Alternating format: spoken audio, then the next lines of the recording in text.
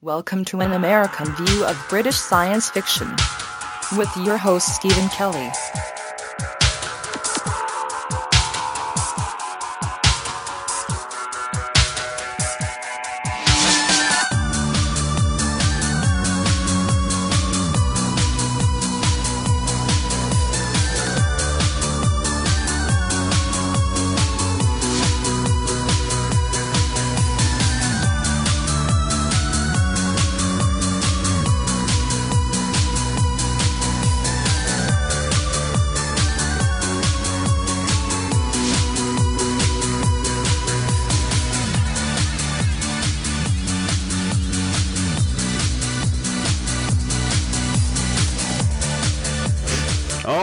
Everybody, welcome to the show.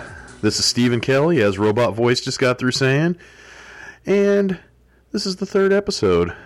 We've made it this far. Sorry, guys, the show's a little bit delayed.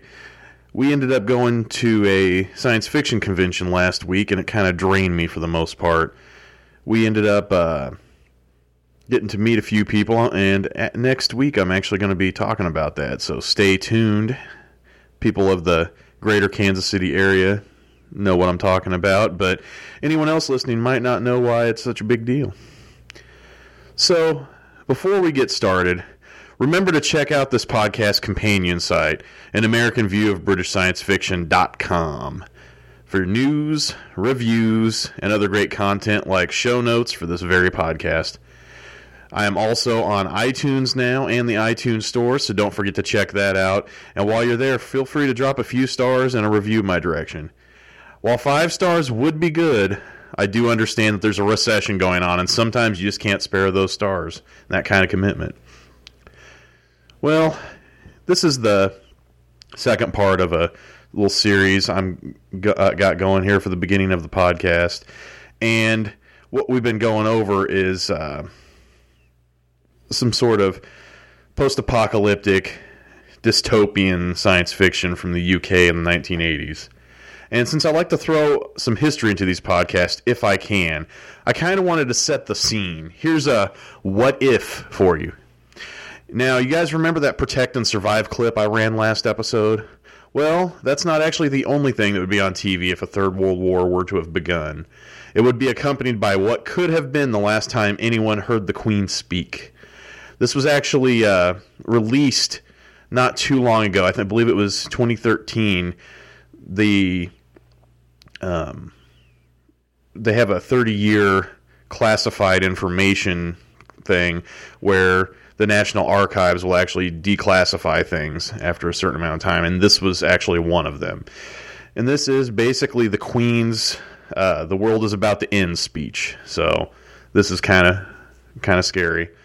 I tried to find a full acted-out version of this, and even had my Robot Voice program do this, and both options did not pan out. Robot Voice put weird inflections in the middle of words and stuff, and it just kind of sounded stupid. And even though I found a thing that had a British accent, it did not work out. It didn't sound like the Queen. It sounded like some overdone, like, street urchin was talking. It was terrible. But here we go. So, just imagine I'm a geriatric queen of an island nation in the Atlantic Ocean for the purposes of this read-through. When I spoke to you less than 3 months ago, we were all enjoying the warmth and fellowship of a family Christmas. Our thoughts were concentrated on strong links that bind each generation to the ones that came before those and that will follow. The horrors of war could have seemed more remote as my family and I shared our Christmas joy with the growing family of the Commonwealth. Now this madness of war is once more spreading through the world, and our brave country must again prepare itself to survive great odds. I have never forgotten the sorrow and the pride I felt as my sister and I huddled around the nursery wireless set listening to my father's inspiring words on that fateful day in 1939. Not for a single moment did I imagine that this solemn and awful duty would one day fall to me. We all know that the dangers facing us today are greater, by far, than at any time in our long history. The enemy is not the soldier with his rifle, nor even the airman prowling the skies above our cities and towns, but the deadly power of abused technology. But whatever terrors lie in wait for us, All the qualities that have helped us to keep our freedom intact twice already during this sad century will once more be our strength. My husband and I share with families up and down the land. We fear that our sons and daughters, husbands and brothers who have left our side to serve the country. My beloved son Andrew at this moment is in action with his unit, and we pray continually for his safety and the safety of all servicemen and women at home and overseas. It is this close bond of family life that must be our greatest defense against the unknown.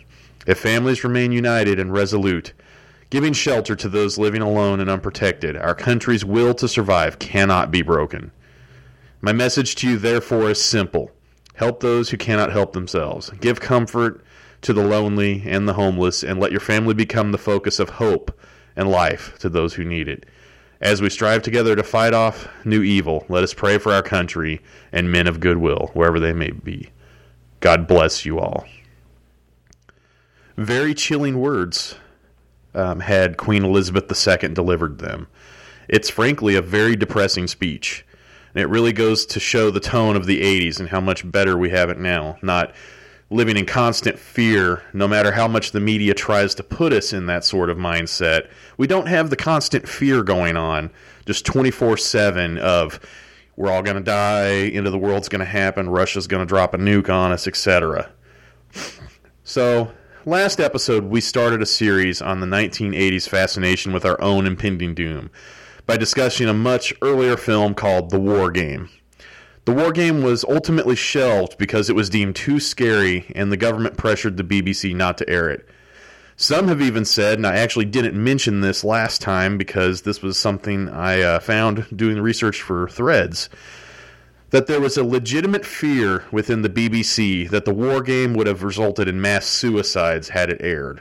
They honestly thought that it was going to be like the infamous Orson Welles reading of War of the Worlds over the radio, where there were some people that killed themselves thinking that aliens were in fact invading our world. Now, fast forward to 1984, and it was a different world. Post-apocalyptic hysteria was everywhere, for the very reasons we discussed in the last episode, and people wanted to be prepared for the worst if someone on the other side of the world decided to have an itchy trigger finger. Threads was not the answer people wanted. There was no keep calm campaign or anything, only a fear that we'd be utterly hopeless due to governmental incompetence if anything bad were to happen. If you recall, this sort of incompetence seems to be a theme that runs through a lot of this stuff. Now, we ended up talking a little bit about how in War Game there was this underlying fear that if anything was going to happen, the government was going to basically hand out brochures and give us busy work and other things that really weren't going to do anything in the grand scheme of things. This was also in programs like in America, there was a show called The Day After, which similarly showed how society was presumed to just completely break down if anything like this were to happen. I've got a couple other shows, but I mean, that we're going to talk about in the next few episodes, but you can think of more. The movie Dr. Strangelove is about nuclear holocaust, and it's all because of the complete incompetence of our government. If you recall, there's like some scenes, granted, Dr. Strangelove is a comedy, but there's scenes where, people walk in and say ironic things like, hey guys, there's no fighting in the war room and stuff like that, and it just paints everyone in such a ridiculous manner that you can tell most people making these sort of creative outlets during this time did not trust that the higher-ups had our best interests in mind.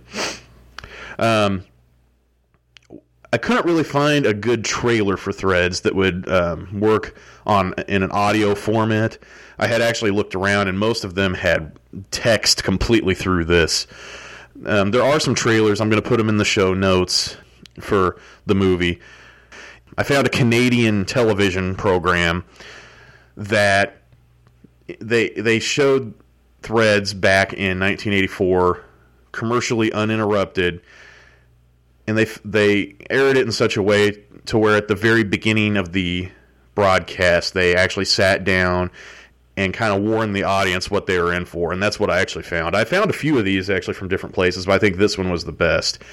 Reason being is that you have the introduction, then you have kind of a disclaimer, and then you actually have the very beginning little narration of the movie, then it cuts. So I kind of wanted to let you guys hear this, so here it is now. The drama you are about to see is a graphic depiction of nuclear war and its aftermath, a topic none of us like to think about. The decision to support this presentation was not an easy one. However, we decided that the quality and the sincerity of Threads made it well worth viewing. Living under the constant threat of nuclear annihilation should never become an accepted way of life. We can't afford to stop thinking and talking about it, because without awareness of what it's really like and the strong will to change it, it will become accepted as the status quo, and a way out of this deadly game will never be found. The human race has shown it is capable of solving great problems, and in that spirit, I'm privileged to invite you to watch this program, which depicts with stark realism what no one on earth wants to have happen. The docudrama you are about to witness is one of the most intensely realistic portrayals of nuclear holocaust ever seen. So daring is this British production that it has never been scheduled on U.S. network television. We at VU13 feel that this is one of the most important television productions you will ever see. Threads is not a polished Hollywood star-studded feature. It is an honest portrayal of events that could take place should there be a nuclear war. Threads is graphic and shocking and may not be suitable for children. Viewer discretion is advised.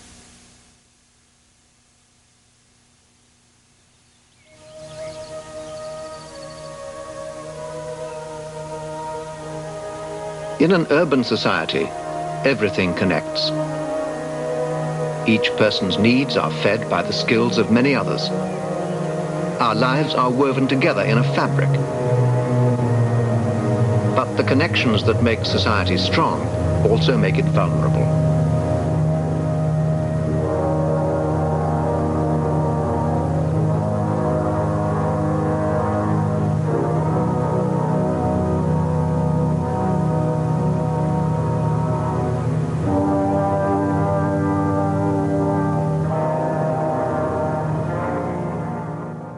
And there we go. As you can tell, the title of the show is not so much... You see it and you might say, Threads, what does that have to do with anything? And it's basically that the threads are symbolic of our society. And they're woven together in such a way that if something bad were to happen, the whole thing were to unravel. And that's kind of what happens in this movie. While The War Game was essentially a strict documentary production, Threads actually has some semblance of a dramatic narrative in place. The plot focuses on ordinary people living in the city of Sheffield, and more specifically, a couple of young people that basically are on the threshold of becoming adults. There's an unplanned pregnancy between these two, and you have two characters, Ruth Beckett and her boyfriend, Jimmy Kemp. And so they're faced with the kind of dilemma that you might have in an after-school special. She gets knocked up, for lack of a better term, and so they're pressured into getting married and talking about, well, they need to get a house and the job and everything else. It just kind of starts out like this, but in the background, there's this kind of bad stuff looming.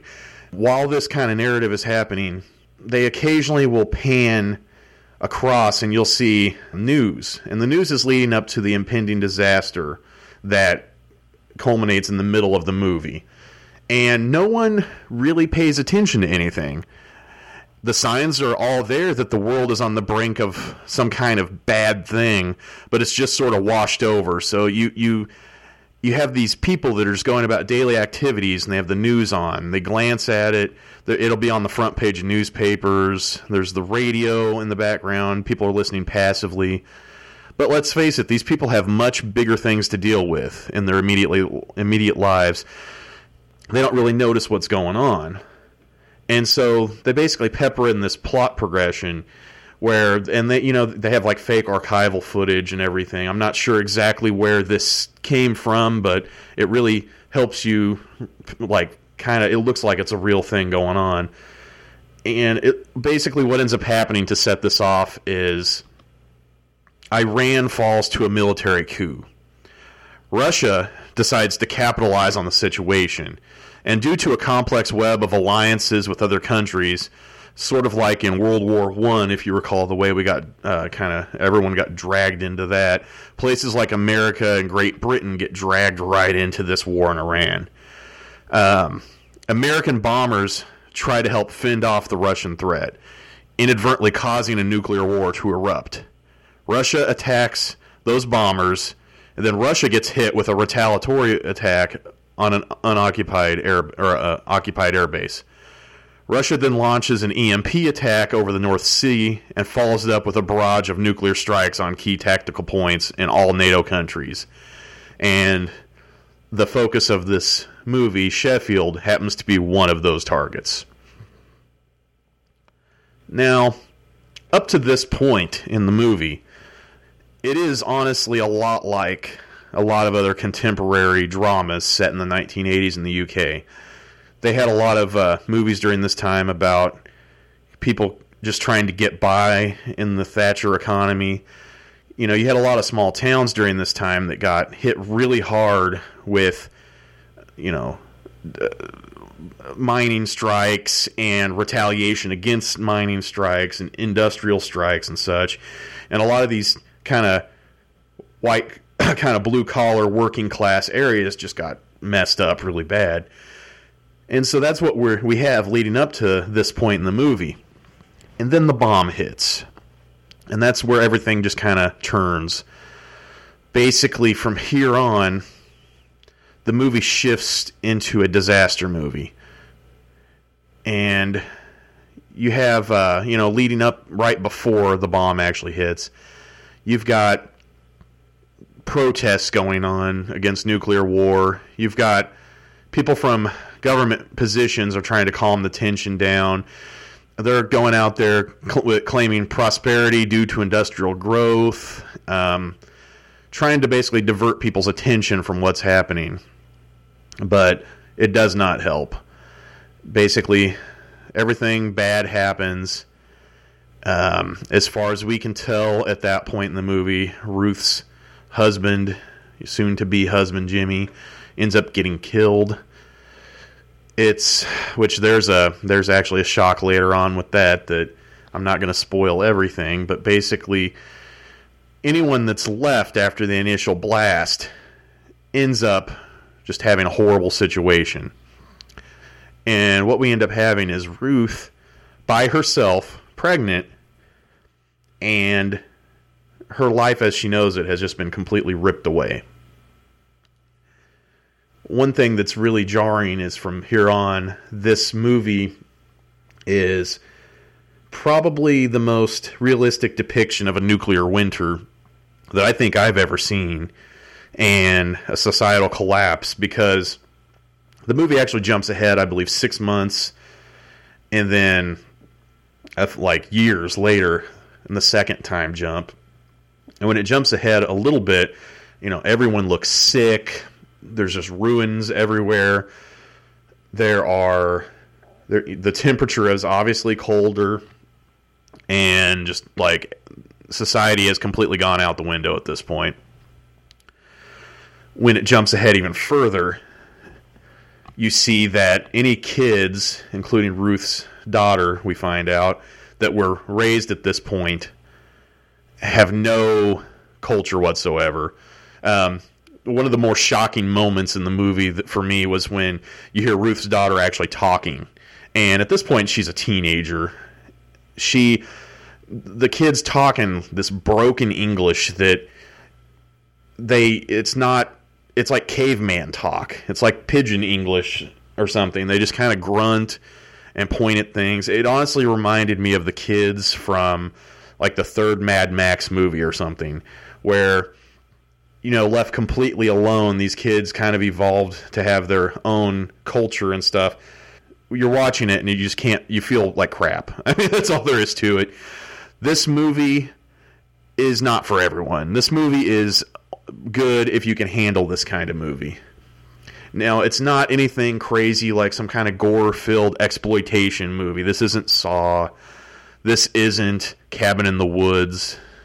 This isn't anything like that.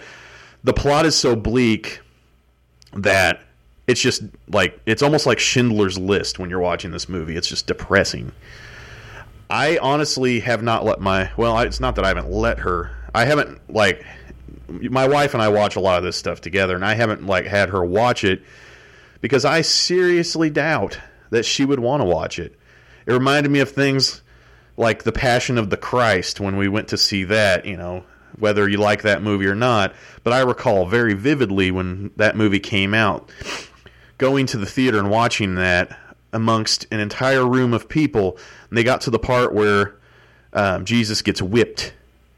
And I remember that scene was so just brutal and just bleak that the entire audience seemed to be crying and sniffling, stuff like that. And it just kind of, you know, it was a big downer. And so I can't imagine subjecting... This isn't like a party movie. This isn't like, hey guys, let's all come over, grab some beers, man, we're going to watch Threads, yo. Never going to happen. Because unless you want to, like, ruin the party, there's no way to bust this out. But this movie's very, very important. This movie's educational in a degree.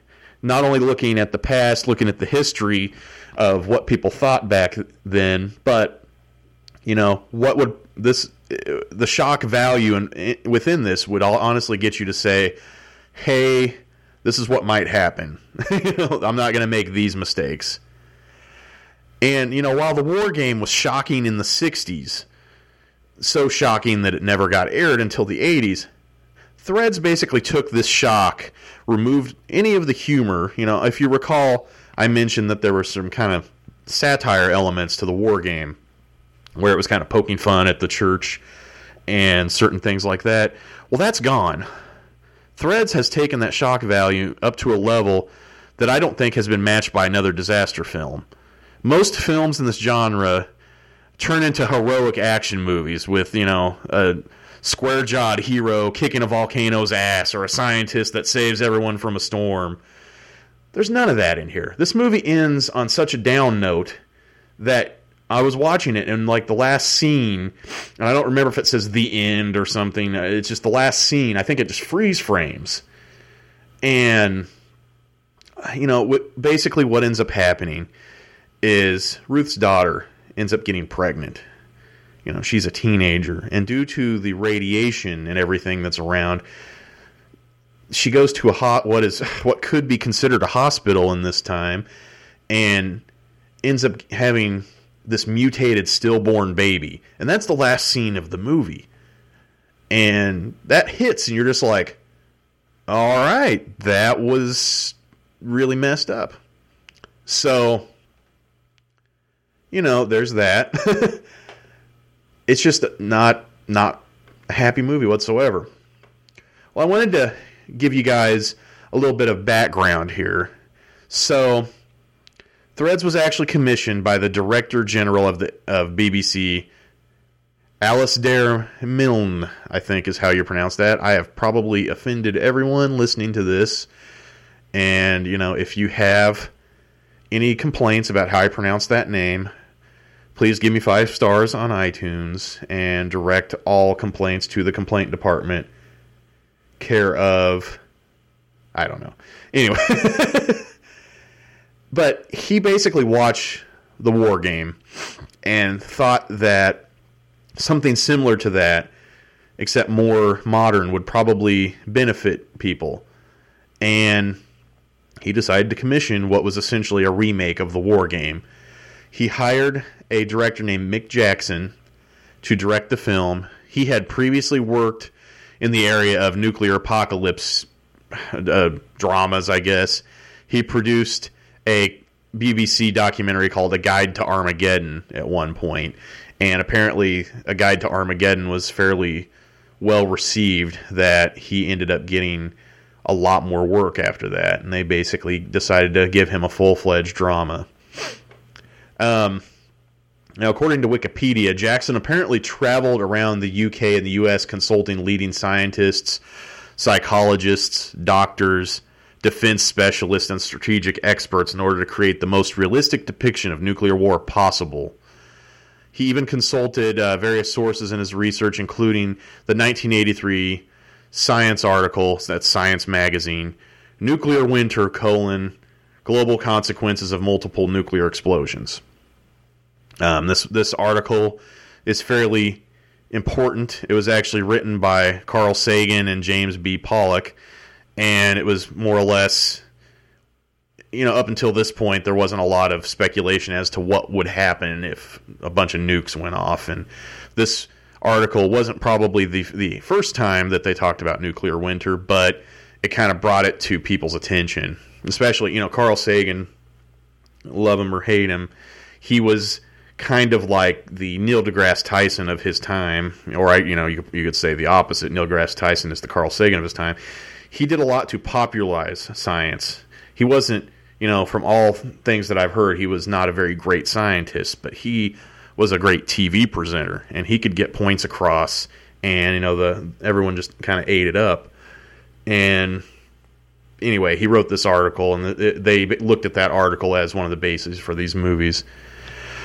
A little thing that I read was that Jackson talked about how BBC productions would usually be followed by, a party and phone calls of congratulations from friends or colleagues immediately after airing. And, Threads aired, and it was like a double feature. They aired Threads, and they aired a documentary kind of like as a wrap-up. And then they even had a panel discussion. This was like an entire block of depressing, you're gonna die shows. And he basically sat there, no such phone calls, no such party. He later realized that people had just sat there just thinking about it. In many cases, not sleeping or being able to talk. Like, people were just dumbfounded by what they had seen. He later said that he had on good authority that Ronald Reagan watched the film when it aired in the U.S., and it apparently was one of the things that helped lead to the push for disarmament, because you had this, and you also had The Day After air not too far apart, and supposedly this kind of stuff all airing kind of freaked out some people, that this ramping up of our nuclear armaments, the Star Wars program, various other things, just it was bound to happen if it kept up that way. Someone was gonna trip up and launch nuclear holocaust, and luckily that did not happen. Well, that's more or less what I've got here for this episode. Now, what I wanted to do was kind of read a little bit of little write-ins, I guess. And this was originally I had reviewed this movie on the website a couple years ago, and I had some nice comments that were put down. I'm going to kind of read some of them because they're kind of like fan mail here. In fact, if you want to send me some kind of listener mail, feel free to drop me a line on any of my articles. I've also got a website on there. You can drop it on iTunes, just anywhere. I can read it out on air. If you have a question to ask, feel free. But one of my readers is a gentleman named C.K. Ponderings. He said, this is a stunning movie, truly real and heartbreaking. Back in the mid-'80s, there was a real threat of nuclear oblivion, and as an impressionable teenager at the time, Threads thrived on the paranoia and fear of the time. While there had been similar programs before, parentheses, the war game from the 1960s, for example, because of my age and the truly apocalyptic feel of this film, seen from the aspect of everyday Britain, Threads had a huge impact on me. Around the same time, when The Wind Blows came out, I had a similar effect, even though it is animated. And that's actually one of the next episodes we're going to be doing here in a couple weeks is When the Wind Blows, which is about as bleak as this is. Now, Mr. C.K. Ponderings is actually the person that sent me the tip on watching Threads back when I reviewed the War Game. So I was actually pretty happy that he remembered that and put it on here. Another contributor on here named Stephen Poor wrote in and said, "Not long after Threads first came out, our secondary school made us watch it. Talk about traumatized. Since then, it has been part of the cultural landscape, especially, obviously, up here in sunny Sheffield." So this gentleman lives in Sheffield.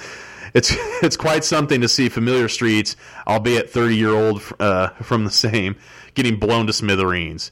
It's in an essay at a university I played on the thought of nuclear war being a modern horror fiction using Stephen King, The Stand, and Tom Clancy, The Sum of All Fears. I'm guessing that one, anyway, it devoted an entire chapter to the process of a nuclear device exploding, which I considered as grotesque as any number of zombie decapitations. As examples, I got called idiosyncratic. Clearly, the tutor hadn't suffered sleepless nights after watching Threads. That's what's funny is Mr. Poor here, lived in Sheffield. If you've ever seen the American production, The Day After, it actually takes place basically where I currently live. So watching that, even though it's kind of a fictitious version of the area, a lot of that movie takes place, they actually filmed it not too far from Kansas City. So watching that is kind of the same feeling. One thing they used to do in America during this time is they would plant nuclear missile silos out in the middle of cornfields, and you go to the rural areas in Kansas and Missouri, and guess what? You'll see decommissioned silos everywhere. I had another write-in, this time from Tom B. "Like most people of my age, Threads scared the hell out of me at the time. I was 14, and it took me 20-plus years before I could face it again on DVD, scaring the hell out of me once again. One subtle plot point that most of the people miss occurs almost at the very end of the film. As Jane, Ruth's radiation-stunted daughter, gives birth, look at the person in the cubicle next to her. It's a scarred and obviously dying Jimmy." And this was what I kind of hinted at earlier, is that when I first watched it, I didn't actually pick up on this, but Jimmy is actually not dead. He just somehow lives through this and is dying, and it's messed up. There's some contention on here, this thread, where people are arguing if it's Jimmy or not, but I believe it's the same actor. So if it isn't him, it might as well be. Well, guys, that's it for tonight. Another episode in the can. I did want to let you know that we're going to take a little break next week from depressing things. We're going to actually talk about that convention I was talking about. And every year I attend a convention around here called Planet Comic-Con. And for the past 2 years, there's been a strong Doctor Who, actually about 3 years, I think, Doctor Who, there's been Doctor Who actors there that have really helped bring it to this area. Because usually when you hear about actors from those kind of shows, they always go to the coasts. And I live in the middle of the United States, and it's just been kind of awesome. But I don't want to spoil too much. I'm going to kind of talk about conventions and stuff like that. We're just going to kind of take a little breather next week, so you don't have to come in expecting to take a drink before you listen. Well, everyone, I hope you have a wonderful week. Join me again 1 week from today, Wednesday night. We will be ready for another episode. And don't forget, this show is on iTunes. Like I said earlier, go to iTunes, give me some stars, give me some reviews, send me some messages, do whatever you can. I'm in the process of getting the show up on Stitcher, so if you hate iTunes and you think I'm a jerk for suggesting you go to it, you'll be able to go to Stitcher and listen to it that way. I've also got the show notes, which is on the main website, and AmericanViewOfBritishScienceFiction.com, where I'm going to put some helpful links on there. And you can also go and download the previous 2 episodes and look at the show notes for the last one. So, that's pretty much all I have. I want you guys to have a wonderful night. Bye-bye. Peace.